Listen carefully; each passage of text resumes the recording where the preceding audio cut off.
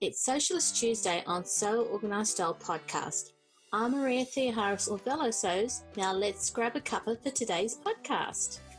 So Organised Style podcast acknowledges traditional owners of country throughout Australia and recognises the continuing connection to lands, waters and community. We pay our respects to Aboriginal and Torres Strait Islander cultures and to the elders past, present and emerging. A big sponsor shout out goes to our two podcast friends and sponsors. The Australian Sewing Guild, who has been our Monday Daily Series regular, is now a sponsor of So Organised Style podcast. Go to ozsew.org to check out the online workshops, sew-alongs, skills library and more. Our second sponsor is Tatiana's School of Couture as she launches it online. Go to her website to see her new online sewing classes and patterns. Morning everyone and welcome back to today's episode of Socialist Tuesday. Today's guest is Gabby, the fit guru for the Socialists, and today we're going to concentrate on a different topic and we'll talk about that shortly. Hi Gabby, thanks for coming back. Hi Maria, I'm glad to be here. I'm so glad that you've given us your time again today to be on the podcast. Yeah, absolutely. It's my pleasure. During All Chest Welcome Month on the Socialist, you did a really good blog post around measuring your chest to get the right sizing for what you wear on your chest. Yes. And so for our listeners, I'll have a link to the article that Gabby has written. It's on the Socialist blog. Talk us through that because it was really good around the information that you provided, but also the terminology that you were using or proposing. Yeah, absolutely. So I used a lot of different, like I always do, try to link back to people who have talked about this subject before. So Curvy Sewing Collective has a really excellent guide on cup sizes and how to use those to choose your pattern size. When I was a teenager, I used to sew home sewing patterns. And then I went to college and I worked professionally. And, you get home from work at night and you're exhausted because you've been talking clothes all day long. And that's the very last thing you want to think about. So I haven't sewn for myself in quite some time. And when I did, it was always something that I just made up or draped myself or, So this entree back into the world of home sewing patterns has been super, super interesting to me in the last couple of years because I don't remember this whole cup size thing from before. But, I was a teenager. Who knows? So it was really, really fascinating to me to dive back into this and be like, hold on a second. We're calling things cup size, but there's no cup. Yeah. There's already verbiage that refers back to bras themselves and lingerie and swim. So I don't understand how this relates to garments at all. And it's incredibly confusing. So for me, it just made more sense in my head to think about it as chest projection because that's really what it is. It's the amount that the breast tissue or fat or muscle or whatever it is lifts off your rib cage. So from where you're taking your measurements, you're taking it at your high bust and your full bust and your under bust. And then all those measurements relate to each other to choose a size. But just call it that. Like there's no reason to say cup because it just confuses the matter. And then what makes it worse for me is that bras themselves are alpha sized, meaning they use an alphabetical naming system. So an A cup, a B cup, a C or D. And then this pattern cup sizes also uses the same naming convention. So it makes it even crazier. So I've talked to people who will make a pattern based on what they think their cup size is based on their bra size and then don't understand why it doesn't fit. So I really feel like there's got to be an easier way to make people understand what that is without having a huge page of call outs or, even the Big Four website. I think they're somethingdelightful.com now, but they even have a page how to measure and choose your size using cup size. But that's nowhere on the back of a pattern envelope. So I don't know how anybody's supposed to, if they're, at their fabric store and they just pick up a paper pattern to know that without having done, hours of internet research. So I just feel like you might as well just call it chest projection. So when you're describing chest projection or chest prominence, chest projection. Yeah, because it's really, so your rib cage is on most people sort of sits down at an angle, and then your tissue sits on top here. So you're measuring here, and then you're measuring how far out and up it comes and extends into space rather than, you know, just a width measurement increasing. A couple of weeks ago, Amelia came onto the podcast and they were talking about using gender neutral terminology. Yes. And so I wanted to ask you about that as well. I mean, I think it absolutely makes sense. I think it's something that is a huge ask in terms of what that means down the road. And the reason I say that is because clothing fit is designed based on the two main biological sexes, so male versus female. And then there are categories within that, like I mentioned on the previous one, about big and tall or straight size or kids or, you know, all those body shapes and variations within those two main compartments. But also historically, when you think about how apparel has been designed and used, it's always been for these two main sexes. So a lot of the terminology is very genderized. So something like a princess seam, for example. Yes. You could call it a side panel seam that is just as clear, and if not more clear, than a princess seam, especially for somebody coming in as a new sewist who might not know what that means. Because I was trying to think of a different term for princess seam, and that's exactly, it's a side panel seam. Mm-hmm. And it can start from any point and cover any point. Right. Exactly.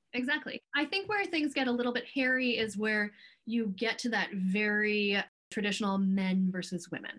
So what do you call it then? And Amelia had an excellent point about just calling it clothing for people or adults, or breaking it up by age group, which, okay, so adults, kids, or adults, juniors, whatever that looks like. So it's an interesting thing to think about. And I honestly feel like there's a lot in apparel that is very overtly feminine or very overtly male in the traditional sense that could easily be renamed. But then, of course, you know, are we breaking down traditions and blah, blah, blah, and is that a good thing? And, you know, like, what is the history of the term princess seam even? So, yeah, it's really interesting to think about. And I feel like it's a great idea. But the how of how to do it is where I haven't quite figured out all the steps yet. I think it's an ongoing conversation to be had, because you've got traditional terminologies that are understood by a generation that has lived and breathed it, mm-hmm. but then you've got a generation that's coming through and they're questioning all of that, mm-hmm. and asking for gender neutral terminology to be used. And that way it becomes more available to the wider public. It's really interesting. It really, really is. I consider myself a proto-millennial because I'm on the very cusp of millennial before we start getting into the kids who grew up on computers. Like, I remember when I didn't have one. So I think it is a very valid thing to say. We just didn't have that in our time. We just didn't grow up with that. That's not how we were taught. But, you know, of course, everybody is learning all of these new things. Well, why can't we change it? I'm a huge fan of being in that camp of, okay, so this isn't working. Well, let's go ahead and change it. Let's do it. There's no reason, just because it always has been like that doesn't mean it has to stay that way. The other thing that I was thinking was that if, in the same vein, if something isn't working, let's look at another way of doing it, as well as when you've learned a technique in sewing, there's no reason why you can't look at other techniques, because you're the sewer and you need to be able to make the decision around, okay, I'm making this project. Normally I would have done a French seam, but it's not going to work. What are the other options?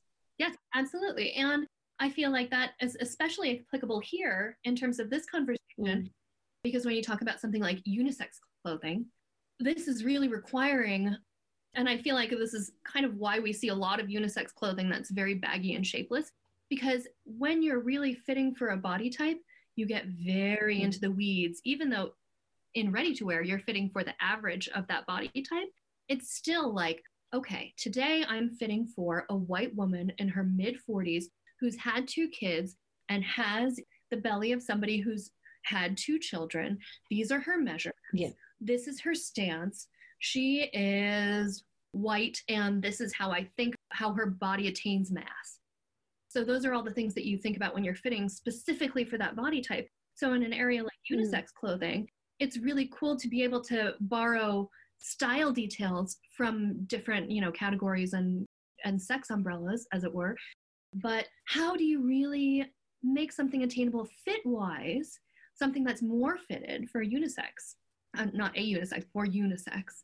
Yeah, it's really interesting to think about. And if you think about it in terms of, what if there's a pattern company that's doing this? You're really requiring the pattern maker to have knowledge of all these different body types. And that's where, again, where things get really tricky. Like, I went to college for 4 years to learn how to fit for one size body. And then I've been working, over 15 years in the industry, learning how to fit various other bodies, but that's not the norm. Most people, when they work in an area like this, specialize in one fit. I do men's, I do women's, or I do kids, and that's it. They're very siloed. There are not a lot of people with experience in a lot of different areas. So to expect a pattern maker to come in and have all this knowledge and then say, okay, here's this pattern. If you have broad shoulders and a narrow waist, a triangular sized body, this pattern has been designed for somebody with exactly the opposite. So here's how to adjust it, or vice versa, or here's how to add dart. Or here's how to, shift your shoulder seam backwards so it sits nicer over a larger, more muscular shoulder. It gets really interesting to think about the kind of hacks that will have to be available for those patterns. But yeah, I think it's worth doing, but it's going to be a while before we get there, I think. From a home sewer's perspective, which is myself, the way I feel is that as long as I know how to make adjustments to fit a body, doesn't matter what the body type is, I think it's how a home sewer has got one over the pattern companies to be able to take a style that looks okay, that you can then adjust to that body, no matter what sort of body it is. Right, exactly. And I feel like that is what's been so interesting about this transition from ready to wear to home sewing is, number one, the terminology in terms of pattern corrections. When I first heard full bust adjustment, I was like, what does that even mean? I would never tell a factory to do that. That just doesn't, what? So, all the names for things that I'm just used to, like, oh, we'll increase here and take this up, and then you do this, and then you balance it and done. You think about it in a very, very different way, but you're absolutely right. Once you know what the body is and you know how to mold the garment for it, then it's game over. It's great. So fitting is our superpower as home sewers. Right. Yes, absolutely. I feel like a lot of home sewists that I've met actually have more knowledge than some people that I've met in the ready-to-wear industry, simply because of what you just said. You're forced to do this and fit it yourself with your hands every day that you want to make something. You're not concentrating on construction details. You're not concentrating on conversations with so-and-so about the price of a button. You're in the weeds of it every day. Exactly. Listeners, I'm hoping that you've gotten something out of this discussion that Gabby has helped us through. It's not just around using gender-neutral terminology, but I think as a home sewer, if you work on the skill of being able to fit to meet the body, I think you're one step ahead of everybody else in the game. I totally agree. Yes. I feel like once you have the fit down, then, once you feel confident in making those corrections for yourself or for another person, it changes everything. And you don't have to feel so worried about, can I experiment with this? Can I make this change? Is this by the book? It doesn't have to be by the book. If it works for you, it works for you, and that's how you should do it, which is really, really great coming from Ready to Wear, because things are not like that at all. So to have that freedom to say, okay, well, this is asymmetrical and I designed it that way. Ha ha ha. So yeah, it's really great. That's brilliant. Thanks a lot, Gabby, for talking us through all of those issues, because as someone who's worked in Ready to Wear and now looking at it from home sewing, it's been a really valuable conversation for our listeners. Oh, good. Thank you so much for having me. It was really great to talk to you. Thanks a lot, Gabby. Thanks, Maria. And have a nice day, listeners. This episode of Sew Organised Style podcast was produced by me, Maria Theoharis, with permission of Gabby Brown. Sound by bensound.com. You can subscribe to Sew Organised Style podcast, spelled with an S, not a Z, on Apple, Google, Stitcher, Spotify, iHeartRadio, Castbox, and Libsyn, our podcast distributor. Post any questions or podcast suggestions you have on our Instagram account or on our Facebook page. We look forward to joining you in your sewing room next time. Stay safe, everyone.